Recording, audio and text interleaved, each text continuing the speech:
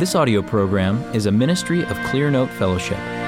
For more information, go to clearnotefellowship.org. All right, let's pray as we begin. Father in heaven, we thank you so much for your church. We thank you, Father, that you are knitting us together as a body and that you have given us your Holy Spirit to guide us, to direct us, to instruct us. Father, you have given us so many good things, and we are so very grateful. Father, now as we spend some time together talking about fellowship in the church, we pray that you would strengthen me for my preaching, and that our hearts would be tender and our consciences would be tender before you, and that your word would go forth with power as you've promised, Father. We ask all this, Father, in the name of Jesus, our Lord. Amen. Well, I'm very happy to see you all here, including my dear wife. When I learned about the fact that we were doing this conference about a year ago now, I was very excited. This is a topic that is very dear to my heart, and so I'm excited that we're putting it on. I'm excited that I have an opportunity to be a part of it and to speak today. A little bit of background about myself. Many of you know it. Most of you do, probably. I'm a missionary kid. I grew up in West and Central Africa. And my family went to church regularly, of course. And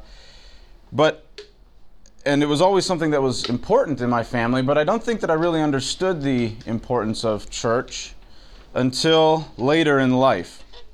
I think there are a number of reasons for this. One of them, I think, is simply that I moved around a fair bit when I was growing up. And I think that moving, leaving a community and having to put down new roots made it difficult to see the importance of a local body of believers. And when I'm speaking about the church, I almost always am actually speaking about a local, particular body of believers. We'll get to that idea in here in a minute.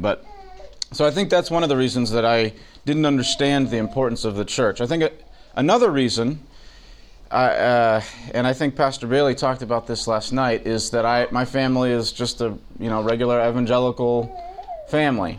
And I think it's very clear that American evangelicals in this country have a very shallow understanding of the church. I think that in both cases, my experience is actually probably the norm. I think we're a very transient culture at this point. We move around quite a lot. And we have a very low view of the church. And this is true even of, like my family, Christians who are Bible-believing, believe in the gospel, believe in the atonement.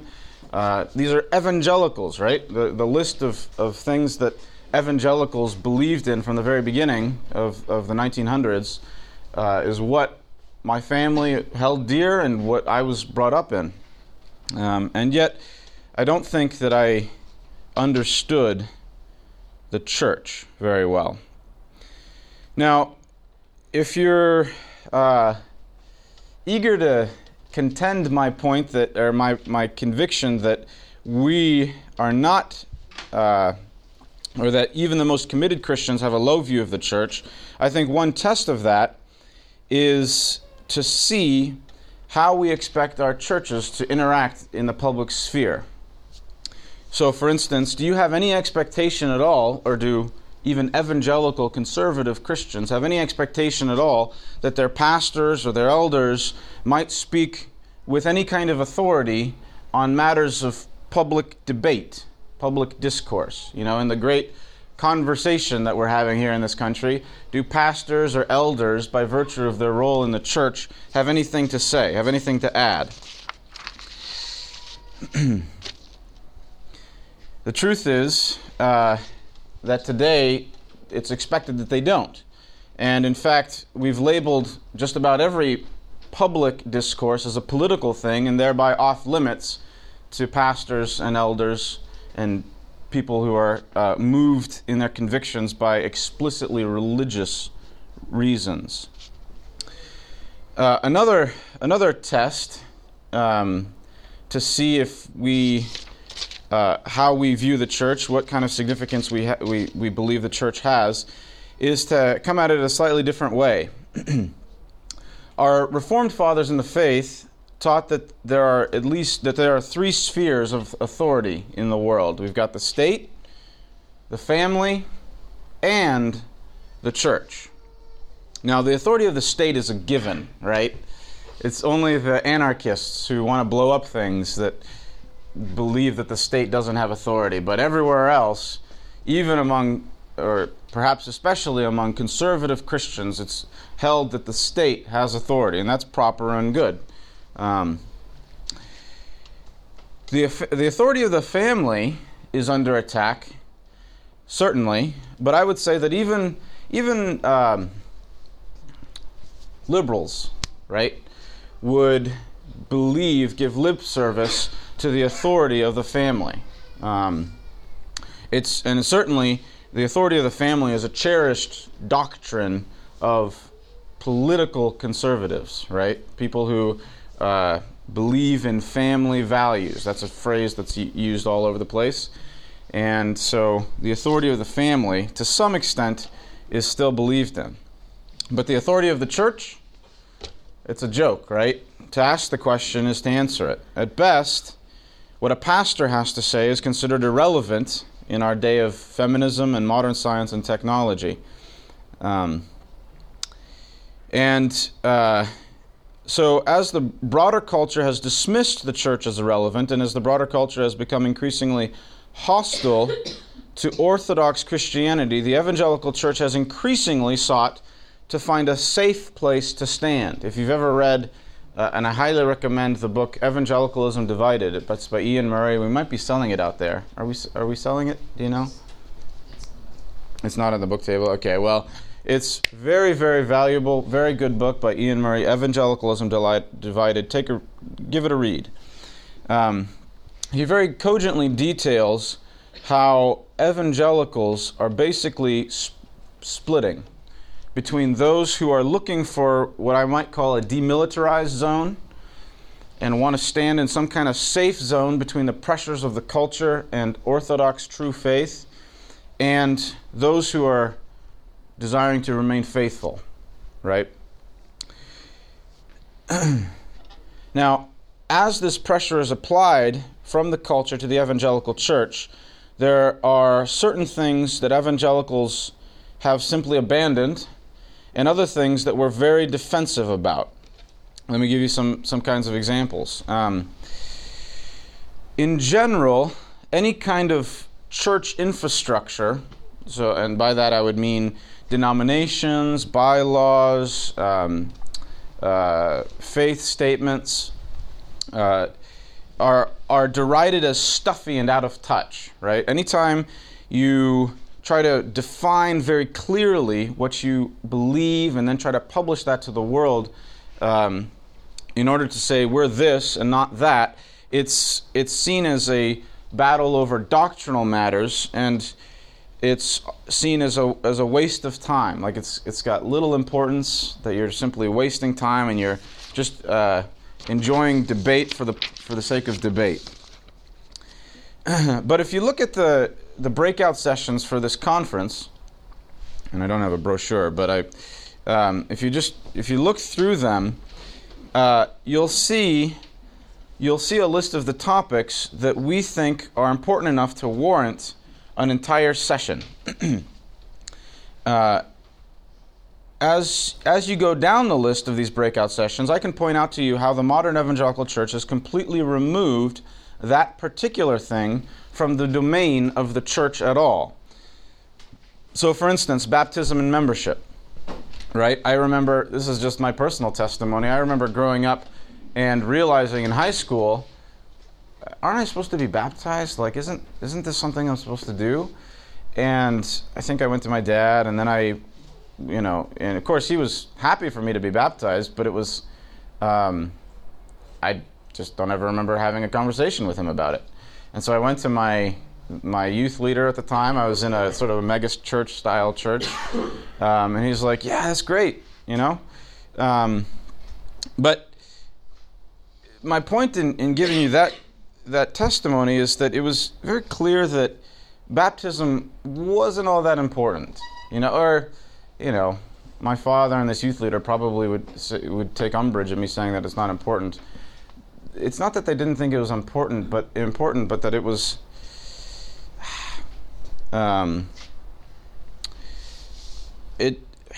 Well, I guess I'll have to leave it at that. It's not that important. It wasn't central, right? The main thing was that I had already joined the spiritual church, right? Because of my confession of faith. I had prayed the prayer, and so I had joined the spiritual church, the universal church already. And so this joining of a particular body of believers by virtue of a baptism into a particular body was just not that important. We're convinced that someone who is baptized is not simply joined to the church universal. So in contrast to that, here today, in our teaching, we're convinced that from Scripture that someone who is baptized is not simply joined to the church universal, but also to a particular body of believers in time and space. And of course, that has everything to do with membership. And so it has almost nothing to do with what churches today say is their responsibility. Churches today, membership is very loosey-goosey. It's not exclusive in any way, if that makes sense. So baptism and membership. Another topic that we're talking about today is authority, right? And as I've mentioned already, we don't believe in authority in general, and least of all the church. It's the view of the average Christian in this country, I'm convinced, that the church, for the average Christian, the church he attends, the pastor of the church he attends has about as much authority in his life as Dr. Phil or Oprah, right? Something you can sort of turn on at some point during the week and maybe get a few helpful things and then turn off whenever you're done. Another significant topic that's central to the identity of the Church of Jesus Christ that we've completely abandoned is the Lord's Supper. You know, in a similar way to the way that baptism is treated, in many evangelical churches you go to today, the Lord's Supper is still practiced as kind of a memorial, like it's sort of sentimental. But the cup and the plate, I remember going to one church in particular, where it's like there was no announcement. It just sort of appeared there, and then it was gone, and it was like nobody said anything about it. It was just there and gone. And so, is it any wonder that there's no understanding that the Lord's Supper has everything to do with membership in Christ's body and actively showing the distinction between those who are part of the family of God and those who are not. If the Lord's Supper just appears in front of you without any explanation, obviously you're not going to understand that. So as we continue down the list, we'll see that this is true all the way down, right? Preaching to the conscience is out. Liturgy that isn't simply a historical relic but is meant to stir us up and draw us to worship the one triune God is out. Discipline that is painful is completely out, right? You're a monster in a church if you think that discipline still has a place. These things have no place in the modern church. Now, you've all come to a talk on fellowship, and so you're probably wondering, what in the world does this all have to do with the topic of fellowship? Well, the reason I've labored over all of these things that the church doesn't think is they're supposed to do anymore is that fellowship is curiously one of the very few things that the church is supposed to do, right? And if that's true, I want you to smell a rat. I want you to be suspicious of yourself and suspicious of what's going on here. Fellowship stands curiously apart from these other topics. It's absolutely central to the life and purpose of the church, and yet we're strangely still committed to it. Right? How could that be? Or at least we think we're committed to it. In our decadent age, fellowship is one of the last reasons for the church to exist. And so if you talk to an evangelical, if there's one thing that's positive that they can say about the church, it's going to be, well, you should go to church because Scripture commands us to be in fellowship with other believers. Right? This is like the last great reason to go to church. It's like motherhood and apple pie. Who's going to argue with hanging out, having a meal, having coffee with people, watching a game, playing video games together? Who's going to argue with that? So we need to walk very gingerly as we explore this topic, and we need to keep our eyes open, because if this happens to be the one place in the Church of Jesus Christ that's not under attack, or we think is not under attack, then we need to smell a rat. So we're going to identify some of our mistaken beliefs about fellowship in just a minute, but I want to start with the positive big picture about fellowship. I like to start with the big picture and then move to the particulars. So the first thing is that the Church of Jesus Christ is glorious. Now, if there's one thing I want you guys to walk away from with this conference, I want you to walk away after the end of this weekend with the conviction that the Church of Jesus Christ is glorious and that it is entitled to your blood, sweat, and tears. It's entitled to your love. It's entitled to your best ability and efforts and straining. The best that you have, I hope you give to the Church of Jesus Christ. I pray that this conference is strengthening for the expansion of the church, both here in Bloomington, Indiana, but throughout the United States and beyond. And Pastor Baker last night talked about some of the ways that the church is glorious in his talk. And he mentioned Ephesians 5. I'm going to read a couple of verses from it now. Husbands, love your wives, just as Christ also loved the church and gave himself up for her, so that he might sanctify her, having cleansed her by the washing of water with the word, that he might present to himself the church in all her glory, having no spot or wrinkle or any such thing, but that she would be holy and blameless. He's going to present to himself the church in all her glory. So the church is glorious. That's the first thing. Next, I want you to catch a grand vision for sweet Christian fellowship. Fellowship, again, is indeed at the very center of the purpose of the Church of Jesus Christ. And I don't want you to take my suspicion that there's a rat somewhere in here as evidence that I think that fellowship isn't all that important or something like that. It is central to the purpose of the Church of Jesus Christ. Now, who knows the Greek word for fellowship in the New Testament? Koinonia, right? This happens to be one of the it's as I was thinking about this, koinonia is actually one of the Greek words that a lot of people do know, right? There's lots of churches named Koinonia Bible Center or Koinonia Church or something like that. And again, I take that as evidence that this is a topic that we talk a lot about, but perhaps don't know very well.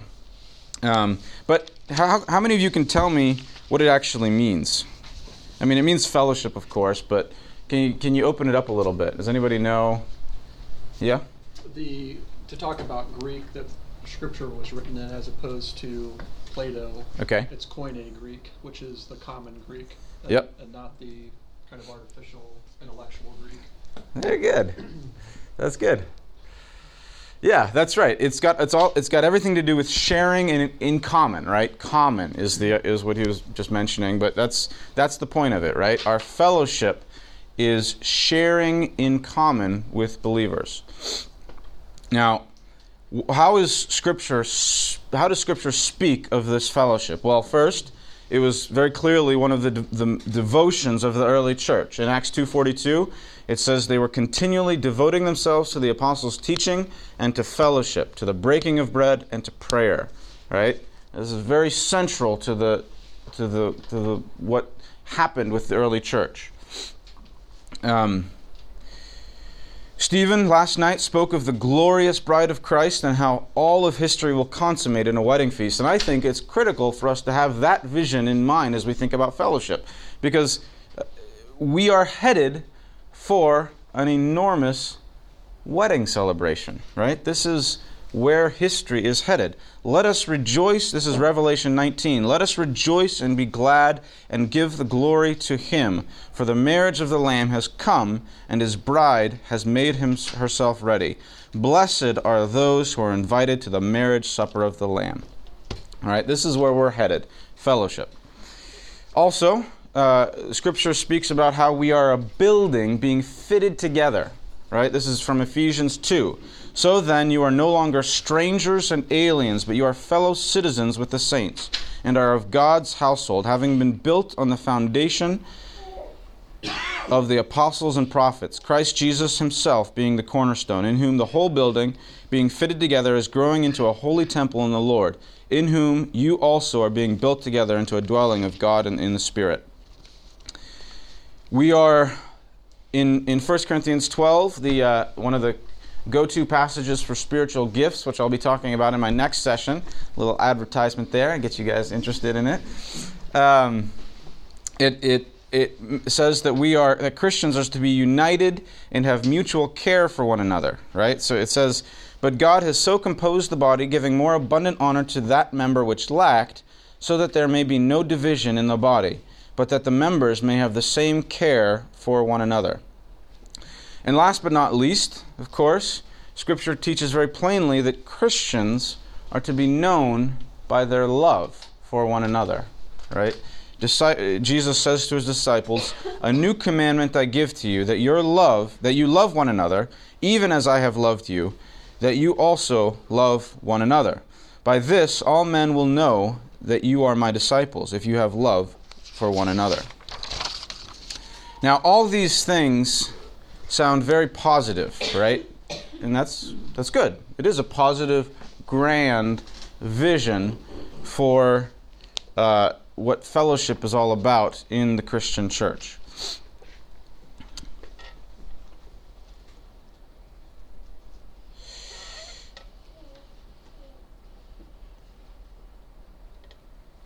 So now I want to unpack a little bit about why it is then, if all those things that I've said are true about fellowship, why is it that fellowship is a demilitarized zone? Why is it that the most Christian, Scripture-hating, God-hating people in our country could probably hear those things and feel like they could be on board for most of them? Well, I'm convinced it's a demilitarized zone because we don't know really what Christian fellowship is about. It's about all those things I mentioned, but it's about more things. And so we have to ask ourselves, when we use the word fellowship, what do we mean? What are we saying when we talk about Christian fellowship today? And I'm convinced, or let me ask you that. I want to ask you that as a question. What do you think people generally mean when they mention Christian fellowship, or just fellowship? I'm going to pick on you. Oh. What do you think, Alex?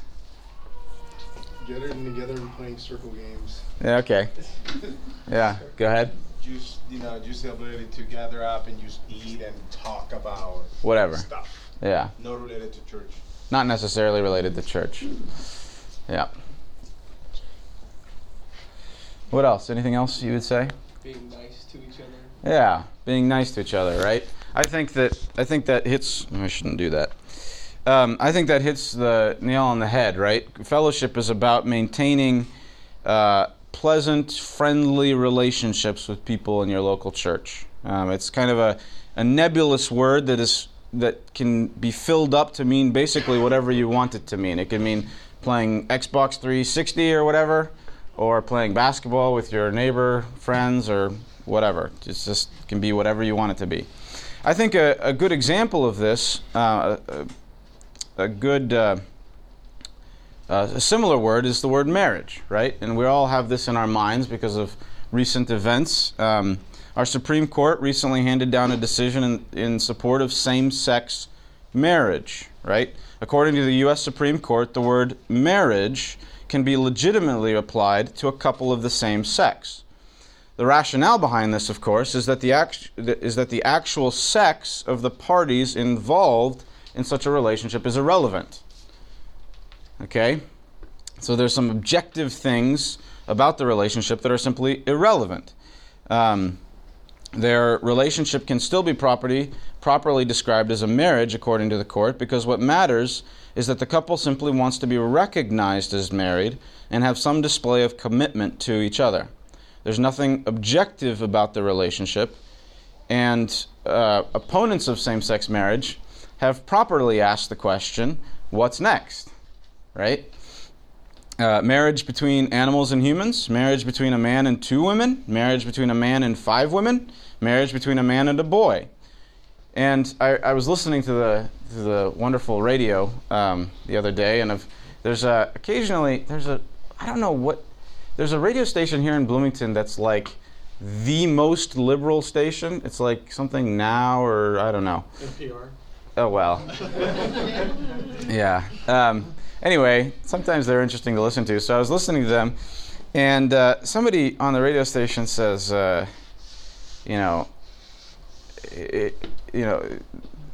question was asked, conservatives are bringing up all these questions. What do you say to that? And the way he started his response is, well, those are silly because we're talking about marriage.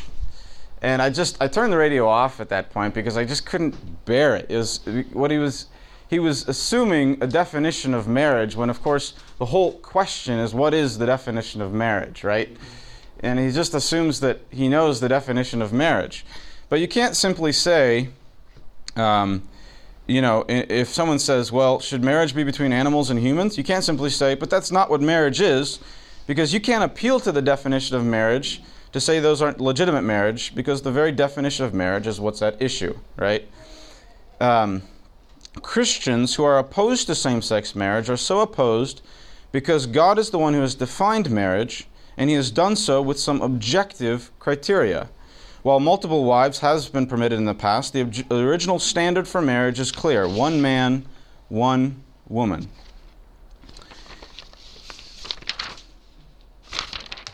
In the same way, we've given up on anything objective about the word fellowship. All right, this is my point about how the word marriage and the word fellowship are similar. It's what makes it possible for fellowship to be in this sort of demilitarized zone. Fellowship today simply means friendly relations with other people. A group of guys watching the Super Bowl or playing video games can describe their time together as fellowship. 2 people in a coffee shop chatting over the latest gossip can call their time together fellowship. A potluck after church, where the entire church turns up, can be called fellowship. All these things can be referred to as fellowship. But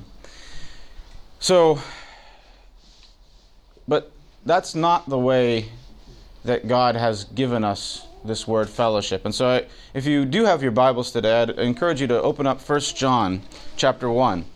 We're going to look at this chapter to open up the important components of fellowship that actually give some teeth, some structure, some objectivity to what this word fellowship is all about. And I'll tell you, as I was preparing for this, I'll say I don't think I've ever really studied 1 John 1, and it was just delightful. So I hope that you're delighted with it along with me. Okay, I'm going to read beginning with verse 1. What was from the beginning, what we have heard, what we have seen with our eyes, what we have looked at and touched with our hands, concerning the word of life, and the life was manifested, and we have seen and testify and proclaim to you the eternal life, which was with the Father and was manifested to us. What we have seen and heard we proclaim to you also, so that you too may have fellowship with us. And indeed, our fellowship is with the Father and with his Son, Jesus Christ. These things we write, so that our joy may be made complete. This is the message we have heard from him and announced to you, that God is light, and in him there is no darkness at all. If we say that we have fellowship with him and yet walk in the darkness, we lie and do not practice the truth. But if we walk in the light as he himself is in the light, we have fellowship with one another, and the blood of Jesus his Son cleanses us from all sin. If we say that we have no sin, we are deceiving ourselves, and the truth is not in us. If we confess our sins, he is faithful and righteous to forgive us our sins and to cleanse us from all unrighteousness. If we say that we have not sinned, we make him a liar, and his word is not in us. Now, verses 1 through 3 open up the bedrock of Christian fellowship. Let me read it to you again. What was from the beginning, what we have heard, what we have seen with our eyes, what we have looked at and touched with our hands concerning the word of life, and the life was manifested, and we have seen and testify and proclaim to you the eternal life, which was with the Father and was manifested to us. What we have seen and heard, we proclaim to you also, so that you too may have fellowship with us. The first point about fellowship is that the message is foundational. There is no such thing as Christian fellowship that does not have the gospel of Jesus Christ at its center. We proclaim the message so that you too may have fellowship with us. We talked about this passage a little bit in our small group last week, so I could do a little bit of a test run on my small group. And Becky Pryor brought up that that's exactly the opposite of how fellowship is generally handled today, right? We've got friendship evangelism and seeker-sensitive churches and so forth. And what's the point of all of those things? Well, the point is to establish a certain amount of fellowship before we even bring up the word of life, right? Before we bring up the gospel of Jesus Christ. But this passage makes it clear they proclaim the message so that they may have fellowship. Christian fellowship cannot exist before there is a mutual commitment and belief in the central message. And, that's not to say you shouldn't have non-Christian friends, but I just want you to be careful about what you're referring to as fellowship, right? How can two walk together if they're not in agreement, I can have friends that are, I can be friendly with people that hate the Bible, right? But that doesn't mean I'm in fellowship with them, that I have fellowship with them. So fellowship, Christian fellowship, cannot exist before there is a mutual commitment and belief in the central message of Jesus Christ. A common objection to this will be to point out that many churches, in fact, have a commitment to some shared doctrinal standard, some objective, set of beliefs, but they are nonetheless dead and lifeless. There's no vitality to them. There is perhaps a commitment to particular tenets of the faith or a commitment to a particular liturgy, but no real love among the brethren. Now, I wanted to deal with this objection right away because it assumes a false choice, right? I don't know what's the official word for that fallacy, a term, do you know? It's like a false dichotomy. Long excluded middle way. Yeah, something like that. I don't know. But my point is that you don't have to choose between unity around dry doctrines and real, vital relations, love for one another in your church. If you continue the marriage analogy, right, the definition of the word marriage, it is true that marriage is between a man and a woman. But we've all seen loveless marriages, right? And nobody wants loveless marriages. We're not advocating loveless marriages. What we're arguing for is that marriage is between a man and a woman, and that the man and the woman are supposed to love each other genuinely, from the heart. In the same way, Christian fellowship must be centered around the objective truths about Jesus Christ, and it should be genuine love and concern for one another. Now, it's important to make this point about the church in general, and like I said, this is a topic that I love very much, and so there's lots of things that I think about as we go on this particular topic. But a lot of people turn their nose up at the church because of how much it's like a business or an organization, you know. We've got a building here, we have to pay bills, we have to have people man the grounds, and then that's just keeping, you know, the operations of this place in business. There's also the fact that we've got official offices, we've got a pastor, and then also deacons and elders who have official titles. You know, it's hierarchical and so forth, and so it's very easy for evangelicals to turn their nose up at all that hierarchy and order and say, oh man, I'm just about fellowship, you know, I'm about organic relationships. But my point is, brothers and sisters, these things are not mutually exclusive, all right? If anyone brings that up to you, just remind them, they're not mutually exclusive. We're supposed to have order, you know? We're supposed to have offices. These are commanded to us. This is commanded to us and laid out for us in Scripture. And so there is supposed to be structure, but nobody wants structure that's dead and lifeless. This is not what anybody's arguing for.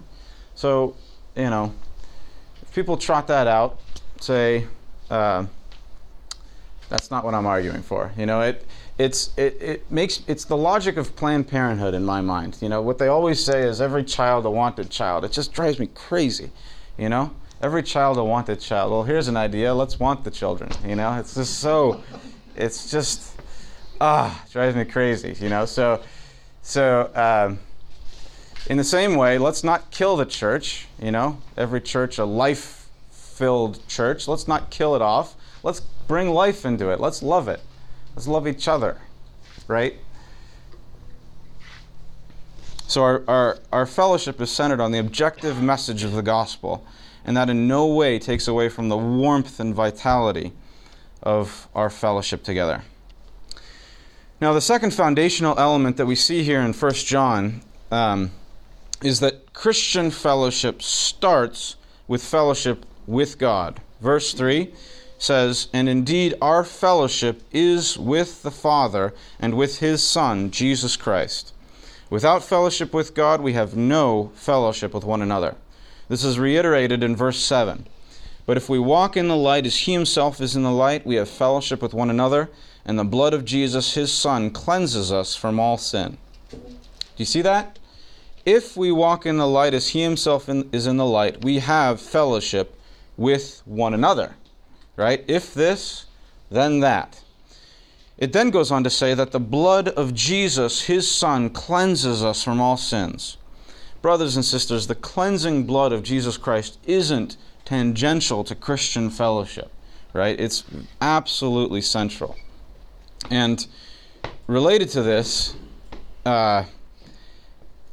truth-telling is absolutely central to Christian fellowship, right? Tim Bailey often speaks of the cosmetics counter at a department store to illustrate fake Christian fellowship, right? At a cosmetics counter, people go there to cover up themselves, to lie about themselves, right? And to tell people a lie about who they are, what they look like, I guess. And of course, we learn here that a surefire way to kill genuine Christian fellowship is to lie about yourself. In verse 8 it says, "If we say that we have no sin, we are deceiving ourselves, and the truth is not in us. If we confess our sins, He is faithful and righteous to forgive us our sins and to cleanse us from all unrighteousness. If we say that we have not sinned, we make Him a liar, and His word is not in us." A Christian church where fellowship is sincere and vital will be necessarily a church where there is regular confession of sin and repentance. And if there is not regular confession of sin and repentance for that sin, there will be no vital Christian fellowship. Right?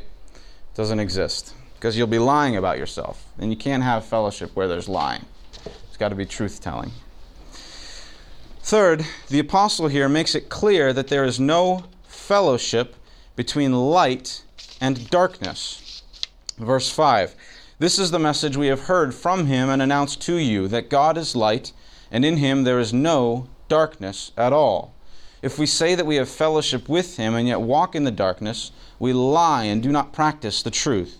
But if we walk in the light as he himself is in the light, we have fellowship with one another, and the blood of Jesus, his Son, cleanses us from all sin. Now, all around us, there's pressure to discover finally that there is a way for light and darkness to fellowship, right? This is the pressure of our culture. But, brothers and sisters, that pressure doesn't begin out there, right? It begins in our homes, it begins in our marriages, it begins in our churches, it begins in our hearts, right? If you're looking out there and you're frustrated with, homosexual lobbyists or something like that, you're barking up the wrong tree. You need to see that the pressure for light and darkness to walk together, to fellowship with one another, to say that they can, is within your own heart. The church today never wants to say no. But there can be no unity, there can be no true fellowship without saying no to ungodliness. That necessarily means that you must make a choice about who you will not fellowship with. Right? Again, is it Amos that says, that's the passage that says, how can two men walk together unless they are in agreement? You guys know what I'm talking about? I think it's Amos. I might be wrong.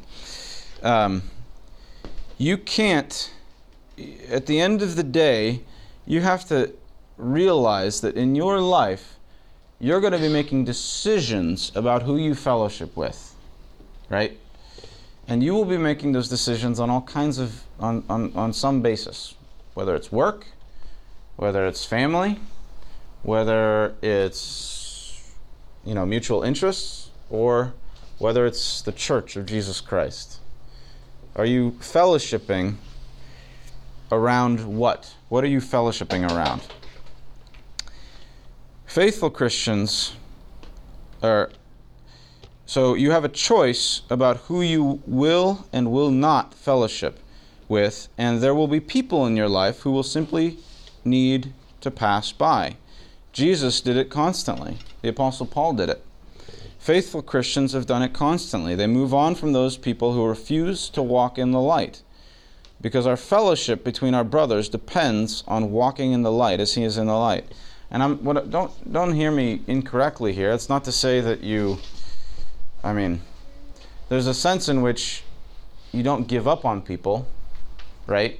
But you have to make a decision that you're not going to fellowship with such and such a person because they've refused to walk in the light as you are in the light. Because you have made the choice to fellowship with God. And they've not made that choice. So we have to be able to say no. We must be done with the fiction that we can always be in fellowship with everyone. That there are particular people in the church who always feel like they're the perfect keepers of relationships with non-Christians, right? They've figured out the perfect way to walk the line between Christian fellowship and their non-Christian friends. And brothers and sisters, I want us to have non-Christian friends. I want us to proclaim the gospel of Jesus Christ, to speak about the gospel, to urge people to come into fellowship with us. But we can't do that at the expense of lying about light and darkness, because then we've lost fellowship, right? We've given it up. Finally, our fellowship with God is tied with our fellowship with our brother, right? You remember in 1 John I said, if we have fellowship with God, then we have fellowship with our brother. A book that I do recommend about fellowship that we are selling today is Bonhoeffer's Life Together, right? Very, very helpful. There's a quote from it that I'm going to read now. He says, "I have community with others, and I shall continue to have it only through Jesus Christ.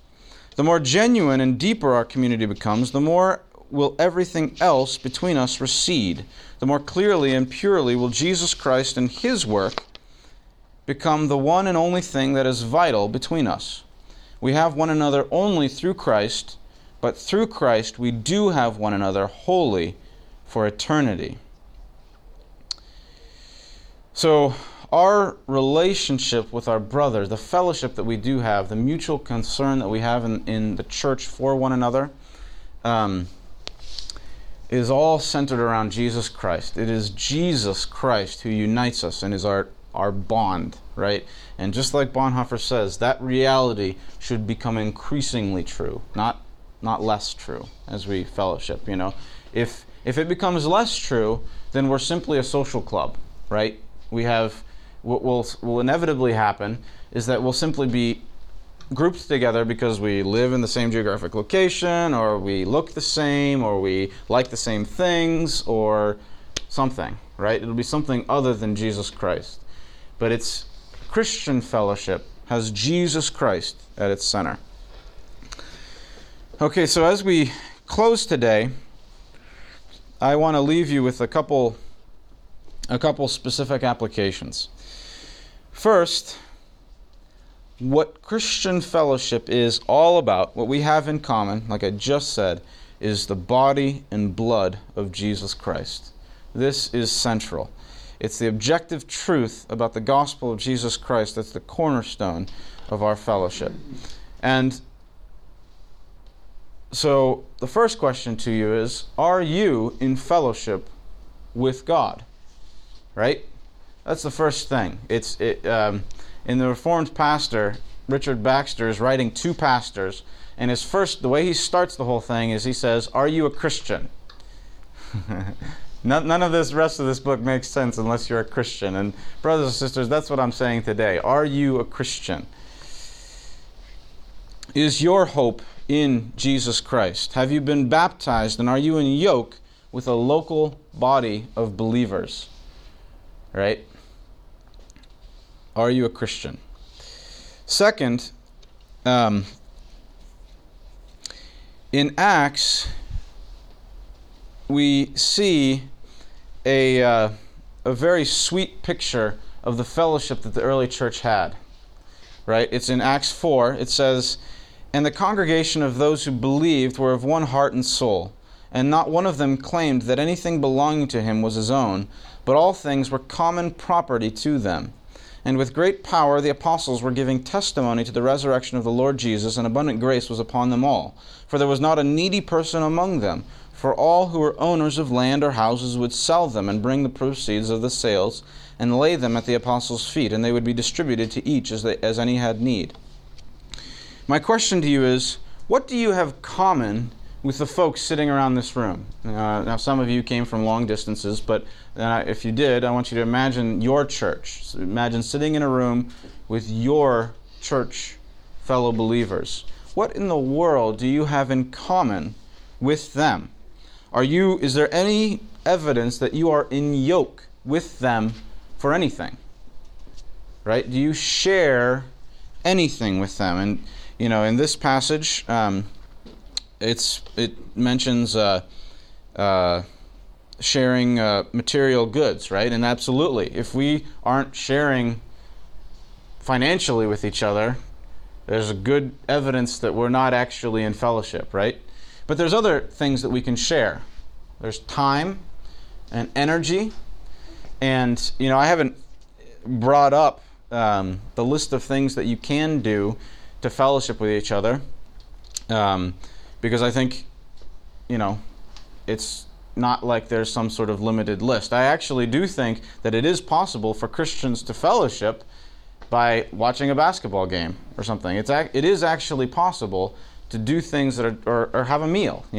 This is my point in bringing those examples up earlier wasn't to say that it's impossible for Christians to do that, but that they themselves don't necessarily mean that there's fellowship. But if those things aren't happening, then I ask you, in what sense are you in fellowship with your fellow brothers and sisters in Christ? The decadence of our nation is an indication that our love has grown so very cold and that we are so very selfish. This isn't a problem for people out there. This is our problem. This is the problem in the church. Do you have everything in common with your brothers and sisters? So, so do you have anything in common? Now, some of you don't fellowship with God's people. And my exhortation to you is, brothers and sisters, don't be selfish. You know, we're so very tempted in the church as we live together to complain, to whine, to feel hurt by somebody for doing this or that. And so often the case is that we have complaints, that we bite or we fight and we argue with each other because we're selfish and we're self-absorbed. And so, brothers and sisters, you should be an instrument of God's mercy for someone else. It's not good to simply wait around and say to the church, I'm going to judge you by whether or not you've taken me in under your wing and fellowshiped with me, right? My prayer is that the church, wherever you're at, will do that. But the call is for you to fellowship with God's people. So don't stand back and judge. You need to jump in. You need to be hospitable in your home. You need to have the time to talk to people. You need to have the foresight, the thought that perhaps so-and-so needs help financially and that maybe you can help them. You know, these are things you need to be concerned for your church. It's not the pastor's church, it's your church. All right?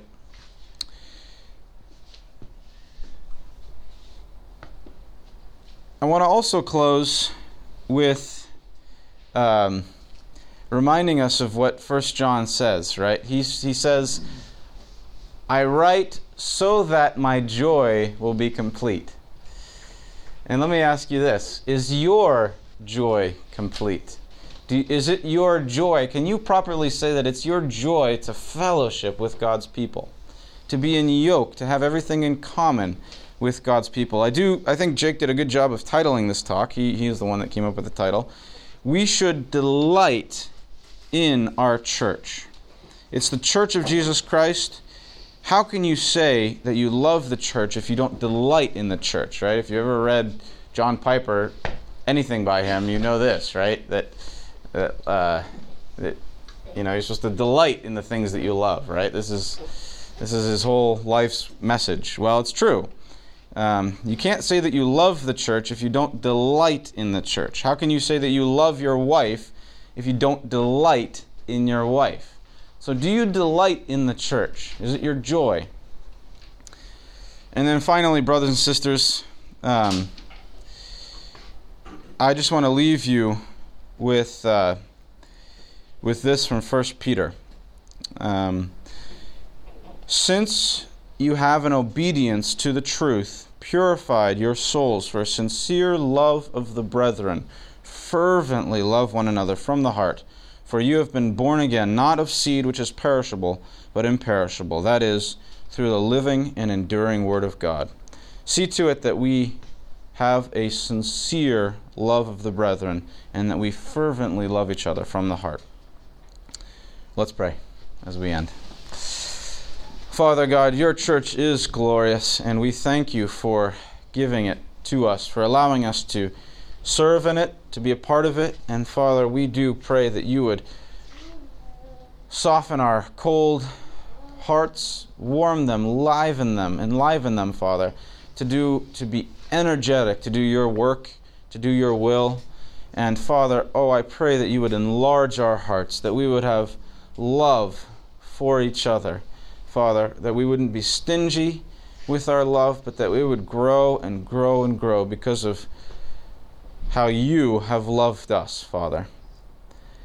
You are the source of love, Father, and we thank you for that, Father. I pray as we go from here that you'd be with us. We ask all this in Jesus' name. Amen. I didn't really leave time for questions, but if you have them, I would love to answer them. So go ahead. I have one. In fellowship, where you're developing close personal relationships, you get to know people's lives, they get to know yours. If there is a time, and there will inevitably be one, where your investment in their life and vice versa will require you to issue a correction or rebuke or direction or correction. I think more and more these days that's perceived as cultish because the world recognizes the church and its discipline and its God's authority and its delegated authority to the officers, and so it's abhorring that, and it's using these nasty slurs to cast at the church. So I'm wondering, when you sense the subtext of, oh, this is a cult or this is controlling, in the context of fellowship, how do you address that? When so your question, if I can restate it, if somebody comes and sees what you have at your church, and they say, "Whoa, you guys are a cult," how would you respond to them?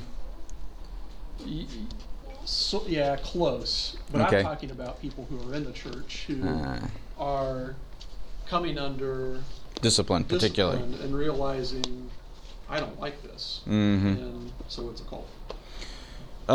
Well, I think that the answer to that is actually likely very similar for both instances.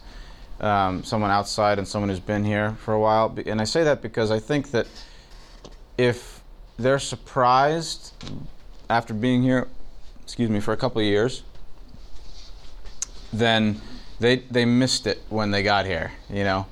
In other words, in general, I would say that what Tim says, in the land of the blind, the one-eyed man is king, right? Christian fellowship is going to look so weird to the culture at large. The intimacy and the accountability that we have for each other and the love that we have for one another is going to look so weird when the expectation is that everyone's just going to mind their own business. That's the expectation in the culture. You know, let me do my own thing. You know, I remember a story that Tim tells of talking to a homosexual man, and his response, the man's response to him, or it might not have been Tim. Anyway, it was, "Why don't you just leave me alone? You know, can't you just leave me alone? Can't you leave us alone?" Speaking of homosexuals. And that's the expectation, right? That we'll leave each other alone to our sin. And so the way I would respond to it in the case of someone who's been here for a couple of years is to remind them this is what Christian fellowship is about. You know, it is about holding each other accountable and being intimate with each other such that we can speak truth to one another. Does that answer your question? Not really. What have I missed? You may have answered it. I think that you have to go to Scripture and say, go to the book of Acts, go to the Apostle Paul and his letters to the church and how intimately involved he was in the life of the church members, and show this is just biblical normality. It's not an aberration. So, okay, you know, you talk about the book of Galatians, right? The whole book is about a conflict that happened in the church that apparently was resolved, you know, because you hear Peter later talking about you know, the good things that Paul has said. So I think you're right. You can point to particular examples from Scripture, but I think that there are many of them. So I think I'll leave it at that. But Scripture is filled with examples of believers going to each other and speaking truth, right? This is central to fellowship. Any other questions before we're done?